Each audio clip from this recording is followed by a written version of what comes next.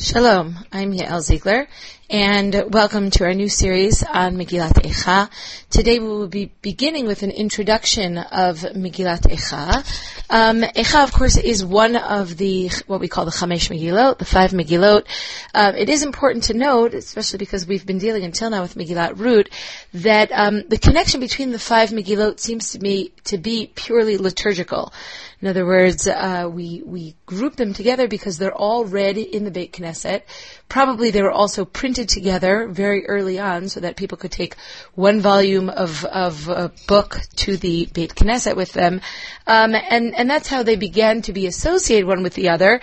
In all other ways, they're not related. They're not from the same time period, so they're not historically related. They're not of the same literary genre. Some of them are written in prose. We have some books that are written in poetry. The book of Kohelet is generally considered to be wisdom literature.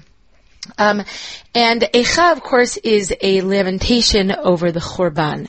Chazal tell us that this was written by Yirmiyahu. Of course, we know that Yirmiyahu lived during the Churban, and he wrote from the time of Yoshiyahu, of the king Yoshiyahu, until after the Churban. Yirmiyahu is a contemporary of Yechezkel. He's a contemporary also of an earlier prophet, Tzefaniah.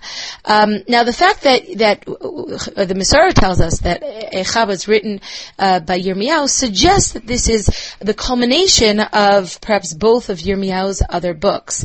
The Masorah tells us, the Gemara in Baba Batra tells us that Yirmiyahu wrote Sefer Melachim, in which he chronicles the cumulative events that lead to the Churban. In fact, when we study Sefer Melachim, perhaps the most important piece of information to begin with is the fact that it's written as a backward glance, an attempt to try to explain the destruction of Yerushalayim.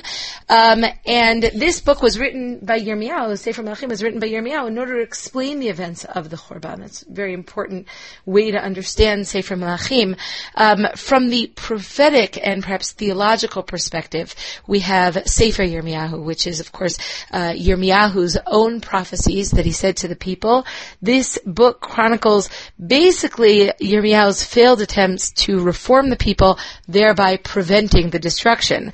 So Eicha, our very short Sefer, 5 prakim long, written in poetry, which is a lamentation over the destruction, seems to be, to some extent, the culmination, certainly of Sefer Yirmiyahu. Sefer Yirmiyahu does also record events after the Churban, and yet Sefer Yirmiyahu is leading us, most of the book is leading us towards the Churban. So we could look at Megillat Eicha as the result of Sefer Yirmiyahu. Megillat Eicha is Yirmiyahu's lamentation over his failed attempt to try to get the people to avoid the destruction. However, it is interesting, first of all, that Eicha gets its own book. In fact, Josephus only mentions 22 books of Tanakh. You know that we have 24 books. Presumably, Josephus seems to have included Eicha with Yirmiyahu. We do not do that. Our Masorah has Eicha as a separate book. One of the reasons that I think this is also an explanation for another anomaly, certainly not Megillat Eicha, and that is the fact about Megillat Eicha, and that is that Yirmiyahu is never mentioned once in the Gever, who is mentioned in the first person in the 3rd chapter, Ani HaGever, but by name Yirmiyahu is actually never mentioned. And it seems to me that the same reason that Yirmiyahu is not mentioned in Megillat Eicha is the same reason that Megillat Eicha is not part of Sefer Yirmiyahu, and that is that Megillat Eicha is meant to be read as if it is written by every man, any man, the person on the street, not by a prophet, not by a critic of society, but by a member of society, a fellow sufferer. And this really leads us to the next point that I wanted to make, and that is that Eicha is not meant to be viewed within any real historical context. Certainly, Eicha's general theme is the fall, the destruction of Yerushalayim. Yerushalayim is mentioned quite frequently. The Beit HaMikdash is certainly focused on at the beginning of Perek Bet. And yet, there are no dates. There are no names. There are no historical events mentioned. The closest we get to a historical event is in Perek Daled, or even to a name, is in Perek Daled, where we have Ruach Hashem, and there's a certain amount of controversy there among the Mefarshim as to who is being referred to as this Mashiach Hashem, the anointed of God. Well, we'll talk about that when we get there, but I think what I'd like to say about Eicha in terms of its absence of dates and names and historical events is that Eicha is not about one single tragic event in Jewish history. Rather, it's about suffering. It's about suffering within a theological context, suffering which spans generations, suffering which has affected both individual Jews and the national entity of Am Yisrael everywhere in many different points in history, regardless of their geographical location, regardless of their societal status, regardless of the period in which we're discussing. In order to properly understand Megillat Eicha, we absolutely must understand the historical time frame in which it's written. I would say that there are several important historical events in the background of the time period in which Eicha is written and takes place, which we must understand in order to properly read Megillat Eicha. And that's really what I'd like to do today. As an introduction to Megillat Eicha, I'd like to discuss some of the Tanakh prakim, some of the different chapters in Tanakh, which give us an important background for understanding Megillat Eicha. The first story that I'd like to refer to, and it will become clear throughout the series why these different stories are important. I'll try to explain a little bit of it today, but this is all meant to be seen as background for our forthcoming study. The first story that I'd like to refer to is the story of Chizkiyahu HaMelech, King Chizkiyahu, who was the ruler of Yehuda during the time that Sancheriv, the king of Ashur, the king of Assyria, marched against Israel's southern kingdom, also during the time that Israel's northern kingdom was sent into exile. The story of Chizkiyahu and his attempt to withstand the Assyrian troops is an extremely important story. One of the reasons that I know that it's an important story is because it appears in three different places in Tanakh. The first place that it appears is in Melachim Bet Perek Yud Chet. The second place where it appears is in Yeshayahu, in Prakim Lamed Vav and Lamed Zayin, chapters 36 and 37. And the third place that it appears is in Divrei Hayamim Bet, Perek Lamed Bet. And the story itself has to also be complemented with Sancheriv's own records. Sancheriv records that he took 46 Judean cities.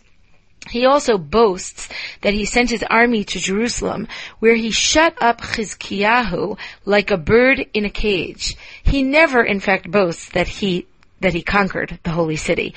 And the answer as to why he didn't make this boast is because, quite simply put, he did not conquer the holy city. Now, he did almost conquer the holy city, and that's the story of Chizkiyahu HaMelech that appears throughout Tanakh. In fact, the story itself, which is really quite interesting, goes into a tremendous amount of detail. Chizkiyahu is, of course, surrounded, or Yerushalayim is surrounded by 185,000 Assyrian soldiers, Assyrian troops, and Chizkiyahu is in a great fear and great panic, but of course, being a good king, he sends a message to Yeshayahu, he engages in tefillah, and all of this is to some avail, because in fact, what we are told in Melachim Bet, Perek Yud Tet, Pasuk Lamed Hey, at the very end of the story, in chapter 19, verse 35, Vayhi balayla hu, and it was that night, Vayetze malach Hashem, and the angel of God went out, Vayach b'machaneh Ashur, and he struck the camp of Ashur,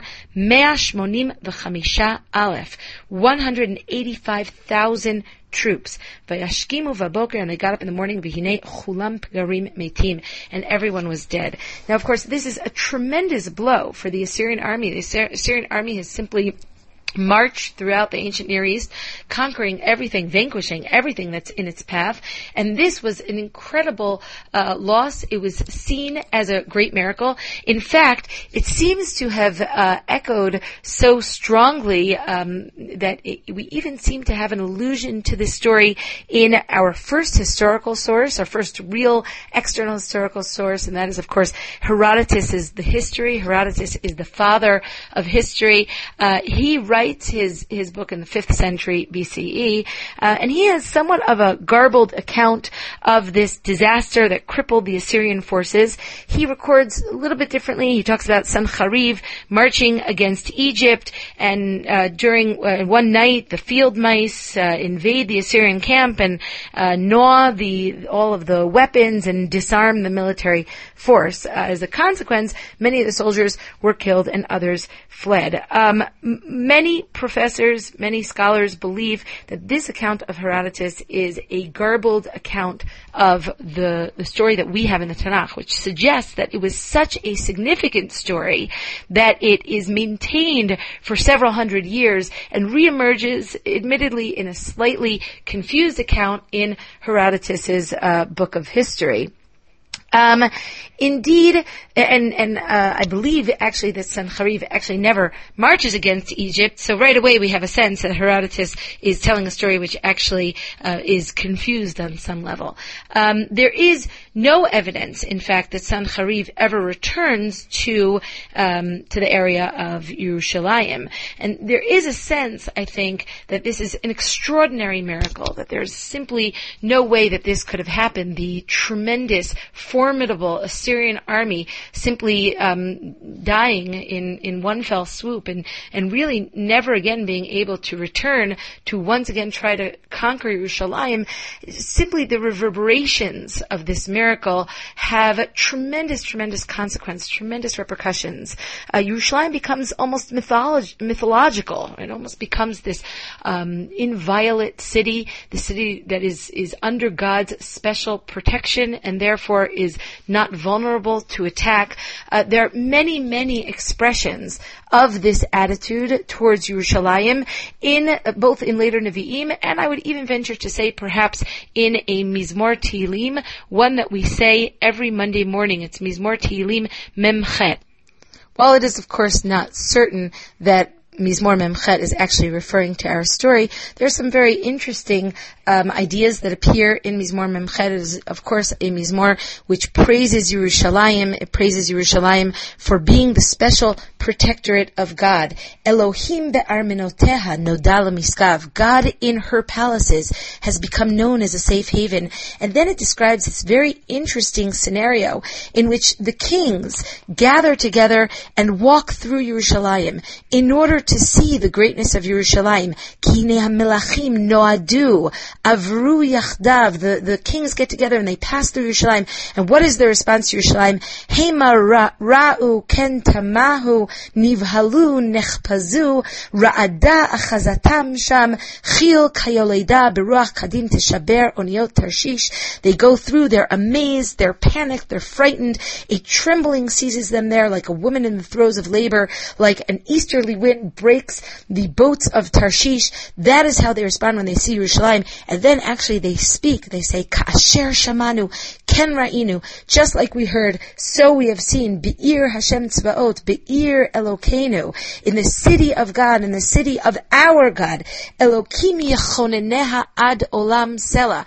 God shall establish this city forever. Now, if in fact this is a description that is describing the events of Chizkiyahu Melech, which certainly one could say, even if we do say David HaMelech wrote this in Ruach HaKodesh. However you want to approach the issue of the writing of Mizmorei Tehillim, certainly this could be a description of the extraordinary mythological status that Yerushalayim attains in the aftermath of the story of Chizkiyahu. No one can conquer it.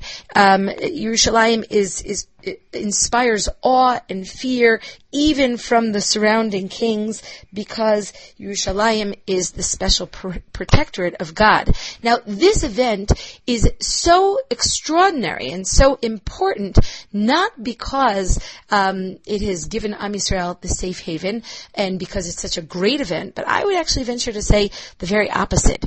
This event is important because it is a very destructive event in Am Yisrael's theological life. In fact, this attitude of Yerushalayim being inviolate, Yerushalayim being unable to be conquered, seems to make the people of Yerushalayim, certainly the inhabitants of Yerushalayim, feel safe, feel that they don't really have to make a great effort in order to maintain their city. And this finds expression in several different places in the Nevi'im. I'll mention, for example, and the more famous example, of course, is in Yirmiyahu himself, in his prophecies. But before I get to Yirmiyahu, in Micha, Perek Gimel, we have this prophecy against the people of Yerushalayim, in which Micha says, Bonet Zion bidamim, v'Yerushalayim be'avla, those who build Zion with blood, and Yerushalayim with corruption. Rasheha b'shochad yishpotu, v'chohanea b'mechir yoru, u'neviyeha b'chesef yiksomu. Right? All of the heads, they're taking bribes, they're taking payment in order to give, in order to teach Torah, in order to give mishpat. The Nevi'im, the prophets, are only saying their nevuah in exchange for a high price. But then listen to the rest of the pasuk. I'm in Perek Gimel, pasuk Yud Aleph. Ve'al Hashem yisha'enu lemor, and they rely on God, saying, Halo Hashem b'kirbeinu, lo tavo aleinu ra'ah. Is not God in our midst? Nothing bad can ever happen to us. And Micha goes on and says, Lachein biglalchem Tzion sadeh techaresh, v'Yerushalayim iyin tiyeh, v'har habayit levamot yar. Yerushalayim will be plowed up like a field, and Yerushalayim will lie in ruins, and also Har Habayit will become like a forest, right? And it will be uninhabited. The idea, of course, is that Micha seems to be coming to the people in order to try to uproot from their hearts this erroneous attitude in which they feel that they don't have to behave in any real way in order to maintain their own safety, their own situation in Yerushalayim, because Halo Hashem b'kirbeinu, God's in our midst. Lo tavo aleinu ra'ah. It does have to be said that, in fact, this coheres with a general ancient Near Eastern attitude, which is that the Mishkan, the place of a God, let's talk about polygamous society, the place of the God's dwelling is under the special protection of the God, because the God needs the place to live. And so why would he allow his own house to be destroyed? So the safest place, of course, assuming we're talking about a powerful God that has the ability to protect his own space, the safest place, of course, is to live within close proximity to the temple.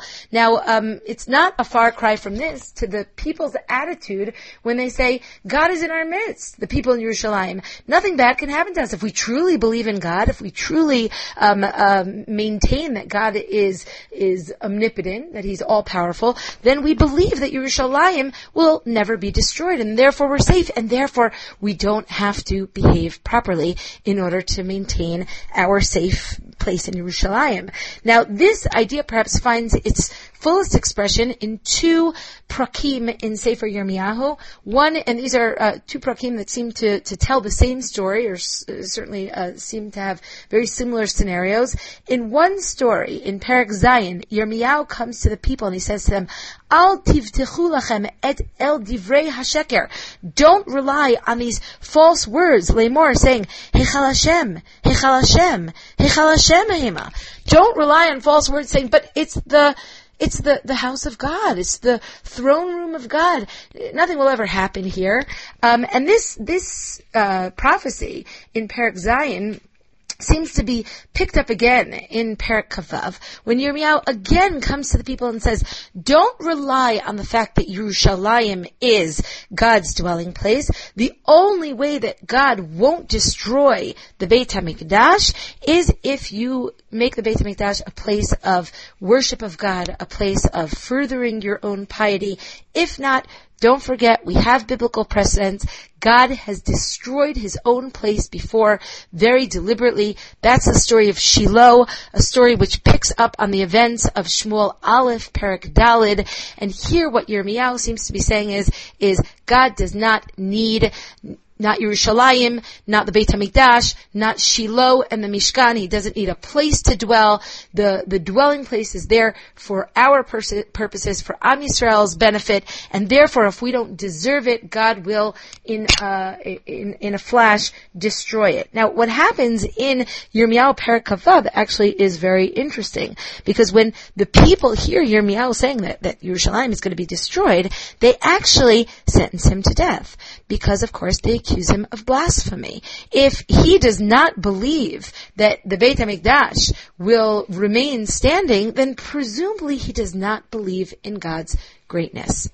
So ultimately what I want to say is that this great event of saving Yerushalayim during the time of Sancheriv, during the time of Chizkiyahu, turns out to be not so great. In fact, it was probably the event that most directly led to a certain erroneous attitude on the part of the people that led to the Galut. The next historical event that I'd like to relate to is the son of Chizkiyahu, who is, of course, Menashe.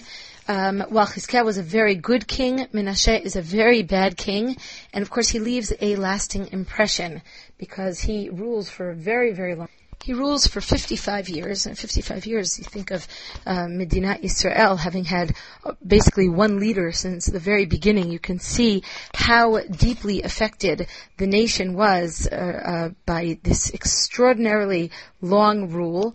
And of course, he introduces idolatry, and he's a king that is spilling blood. He's a corrupt king religiously. He seems to be a corrupt king also socially.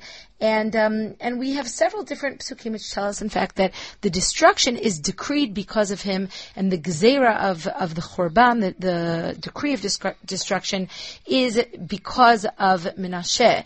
Now, again, it seems to be that Menashe's influence permeates so deeply into the nation's psyche that there's no way to reform the people after these 55 years of bad rule. But I don't really want to talk so much about Menashe here, nor do I want to speak about his son Amon, who only rules for 2 years. He's assassinated by his own servants. We get a sense that the kingdom is beginning to implode on its own. Who I really want to talk about is Menashe's grandson. Menashe's son Amon, because he only rules 2 years, he leaves behind his son Yoshiyahu, who is only 8 years old when he begins to rule. Now, the account of Yoshiyahu's rule in Melachim Bet, Perek Kav Bet, is not the fuller account. The fuller account actually appears in Divrei Yamim Bet, chapter 34, Perek Lamed Daled. It goes on through chapter 35. But what we really get a sense of in Yoshiyahu's rule is not only Yoshiyahu's own personal piety, but the way in which it comes together with external events in order to provide the people with renewed hope. Don't forget that the kingdom is very small. All we have left really is Malchut Yehuda. The 10 tribes have gone into exile. They went into exile already in 722 BCE. This is almost 100 years later. Yoshiyahu begins to rule in 639 BCE. That means that everybody alive, most of the people alive, have never had a united kingdom. The idea of the 10 tribes is sort of this, vague sort of idea. But during the time of Yoshiyahu's rule is during the time that the Assyrian Empire begins to wane. Assyria's very mighty empire is somewhat short-lived, less than 150 years. Ultimately, the fall of Ashur is dated to 612 BCE. That's, of course, when Nineveh falls. We generally date the fall of an empire to the fall of its capital. And it's very important to understand that Yoshiyahu, who's 8 years old when he becomes king, he rules for 31 years. He becomes king in 639. His rule starts to gain momentum alongside the decline of the Assyrian Empire. Now, what happens is the first, let's say, 8 years of his reign, he is simply not ruling. His father's or perhaps grandfather's advisors are ruling the country, and that means that the rule is pretty much a continuation of Menashe and Amon's rule. However, in his 8th year, that is when he's 16 years old, in 631 BCE, he begins to do tshuva. In his 12th year, he starts a reform. And in his 18th year, he does a bedek habayit. That means he begins begins to fix up the Beit HaMikdash. That's the year also that he finds the famous Sefer Torah. Anyone who's interested in the story, it's a really fascinating story in the 34th and 35th chapter of Divrei Yamim Bet. It also appears in Melachim Bet, but as I said, the fuller version is in Divrei Yamim. What I want to point out, what I want to describe here is that there are tremendously high hopes during Yoshiyahu's period. Aside, or perhaps alongside, the religious reform, the beginning of the decline of the mighty Assyrian Empire, and of course the Babylonian Empire has not yet begun to assert its authority over the Yerushalayim or the Eretz Yisrael area. What begins to happen also is that the, for example, 10 tribes begin to return.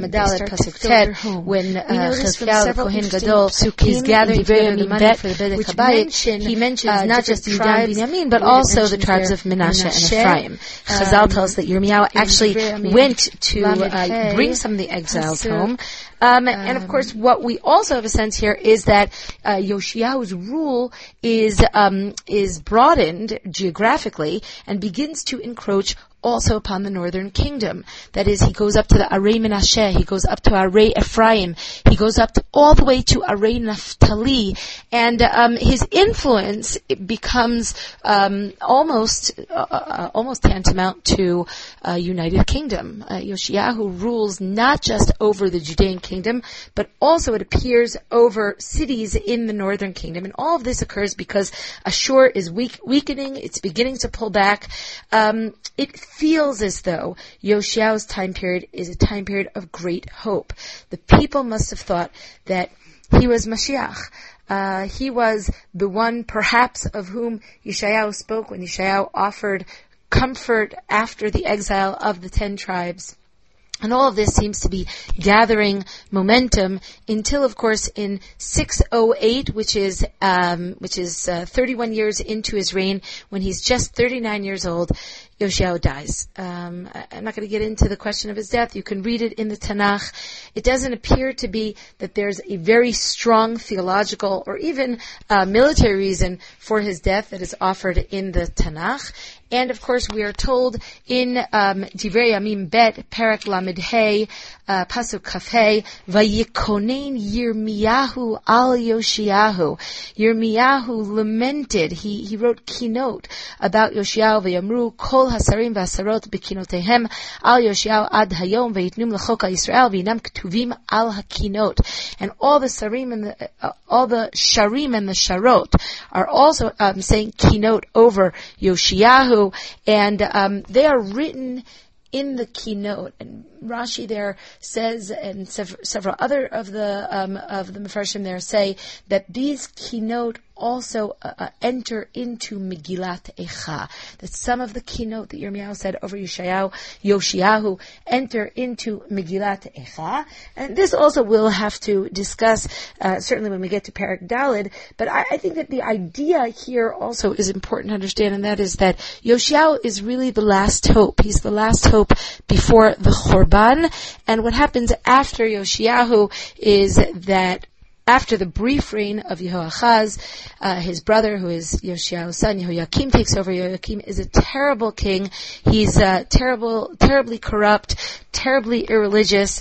And of course, in the 4th year of Yehoyakim, Yehuda becomes a vassal state to Bavel, and the decline is very rapid from there. After Yehoyakim, we have Yehoyachin. Yehoyachin, of course, is the galut of Yehoyachin in the year 597.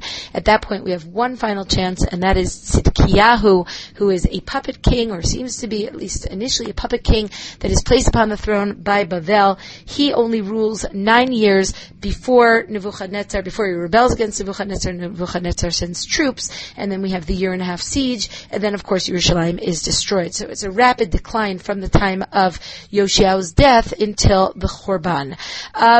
There's a tremendous amount to say about Yehoyakim, especially about the story in Bet Perek Lamed Vav, in which Yirmiyahu, the story in which Yirmiyahu sends to the people Megillah, which presumably has some very harsh things to say. The people become very scared.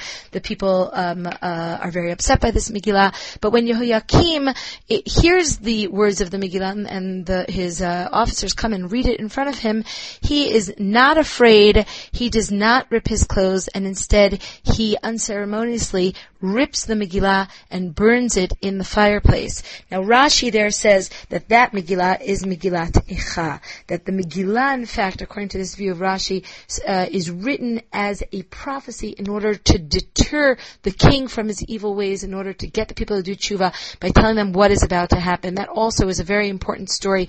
In general, I think that one should read Yirmiyahu Perek Lamed Vav in its entirety as a preparation for understanding the events which lead to the Chorban.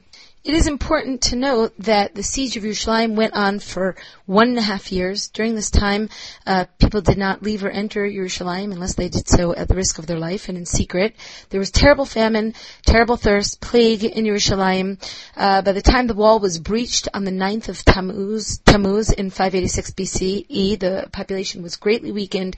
Many had already died, and of course, the Babylonians went on a rampage. It took them until the 7th or the 7th or the 10th of Av to begin to set fire to the city and the Beit HaMikdash. That means that during this month they were looting and killing and destroying. And of course, Tzidkiyahu and his men are captured, his sons are killed in front of him, and he himself is blinded and taken in chains down to Bavel. Many people were sent into exile. One can imagine, and here I'm going to try to give you a sense of the people who are in the background of Megillat Eicha. One can imagine that the small remainder of people in the land, the She'erita Pleta, the people in Bavel as well, were shattered physically, emotionally, psychologically. They had suffered complete and total upheaval in their lives. Their world was simply a wreck of shattered perspectives, families torn apart, many dead, many injured, the majority exiled, their city and homes leveled, burned, and of course, perhaps most important of all for our purposes, their holy site desecrated and destroyed. Now, it is important to note, and I'm not going to have a chance to go into it today, but I will refer you to Yirmiyahu Prakim Mem Aleph, Mem Bet, and that is the story of Gedaliah ben Achikam. The spark of hope in all of this is that the Babylonians allow the She'erita Pleta, this remaining group, to reorganize themselves in the hills north of Yerushalayim in their own autonomous community. And this of course is the hopes are dashed because of a fellow Jew named Ishmael ben Netanyah, who comes and assassinates Gedaliah. We fast the fast of Gedaliah every year as a result of this. Now, at this point, the Jews are in grave danger because, of course, the Gedaliah is the government-appointed Babylonian Jews at this time.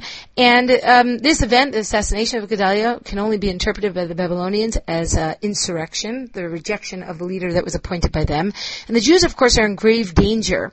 When they recognize this, they request from Yirmiyahu his advice.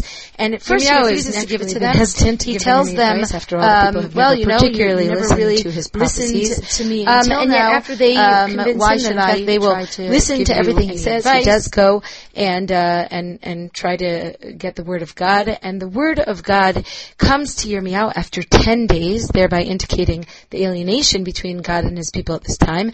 And he tells them, God tells them that they're being given a unique opportunity to prove once again that in fact now they are faithful to God. In fact, God says to them, you can remain in Israel at this time, despite the impending threat of the Babylonians.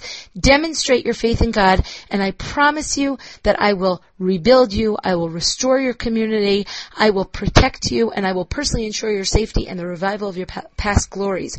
All you have to do is trust God and remain in Israel despite the impending threat of the Babylonians. This is their final test. And of course, here they fail as well. Despite the Jews' promises to Yirmiyahu, as soon as he tells them this, they go down to Egypt. They refuse to obey the word of God once again. And Gedaliah's death, therefore, represents the end of the Jewish presence in the land of Israel, the Jews' rejection of the singular opportunity given to them by God, even in the immediate aftermath of the Chorban, to return to him and begin immediately the road to rejuvenation. Instead, they reject him once again, and they go down to Mitzrayim, and Yirmiyahu goes with them. Now, I'd like to return to the state of the Jewish people in the immediate aftermath of the Chorban, and with this we'll conclude our shiur. We noted that the people were shattered physically, emotionally, psychologically. They had suffered complete and total upheaval in their lives. The world was a wreck of shattered perspectives in every plane, the social and economic plane, the physical plane. I want to talk a little bit about the theological upheaval. Their holy site has been desecrated, destroyed. The people are left with painful theological questions, such as, how could God destroy his Beit HaMikdash? Did God abandon his people? How could the idolatrous, evil Gentiles have been allowed to succeed and prosper while the Jews are punished by them? And perhaps the most poignant question of all, without the Davidic dynasty, the kings, the Kohanim, the Levi'im, the Beit HaMikdash, how can the Jews have a relationship with God? How can the Jewish nation reconcile with God? No more sacrifices, no more kapara, no more meeting place between God and man in the place in which heaven and earth meet, the Beit HaMikdash. All of this having been said, it remains to be seen that Eicha is not a calculated, deliberate attempt to answer or even address these questions. Eicha, in fact, is a book of suffering, a book of perhaps primal outrage, a book of anguish and grief. It is a book which is deep in meaning and rich in thought, but it's not about how the people perceive their pain logically. It illustrates instead a grieving process, a natural reaction to tragedy. One theme that appears in Eicha is the traumatized relationship between man and God. It's a background theme. There is no calculated attempt to answer the theological questions, perhaps a little bit in Perek Gimel. We'll talk about that when we get there. But this is not an Eov-like book. There's just a general sense of the vast anguish that emerges as a result of the traumatized relationship. That perhaps is the reason that Eicha is missing historical events, names, dates. The overall theme, of course, is the destruction of Yerushalayim and the traumatized relationship between man and God that results from that. But Eicha is really not about the Chorban. It's about suffering. It's about Am Yisrael suffering on both an individual and a collective level. Human suffering is the major theme of Eicha. The Jewish catastrophe that spans generations, that affects all Jews throughout the ages, and it's this that makes Eicha such a powerful book. It's this which enables us to read Eicha on Tisha B'Av every year and relate to it as a book that can evoke such powerful contemporary emotions from us, because Eicha is not simply about the Chorban. It has enormous contemporary relevance as the suffering, both as individuals, as human beings, and as a nation throughout history. And these are some of the ideas that we'll be exploring as we progress throughout Eicha. I give you a little bit of a historical introduction. There's a lot more that needs to be said. We have not spoken, for example, about some of the alliances that the Jews try to make with the different nations. We will speak about some of those other historical ideas that emerge from different readings of different Prakim in Tanakh as we progress. In our next shiur, we will offer also a little bit of an introduction to poetry and how poetry plays a role in Megillat Eicha. I hope you'll bear with me during these introductory shiurim before we actually get to the text of Eicha. It is very important to have a little bit of a background before we actually read through Eicha itself.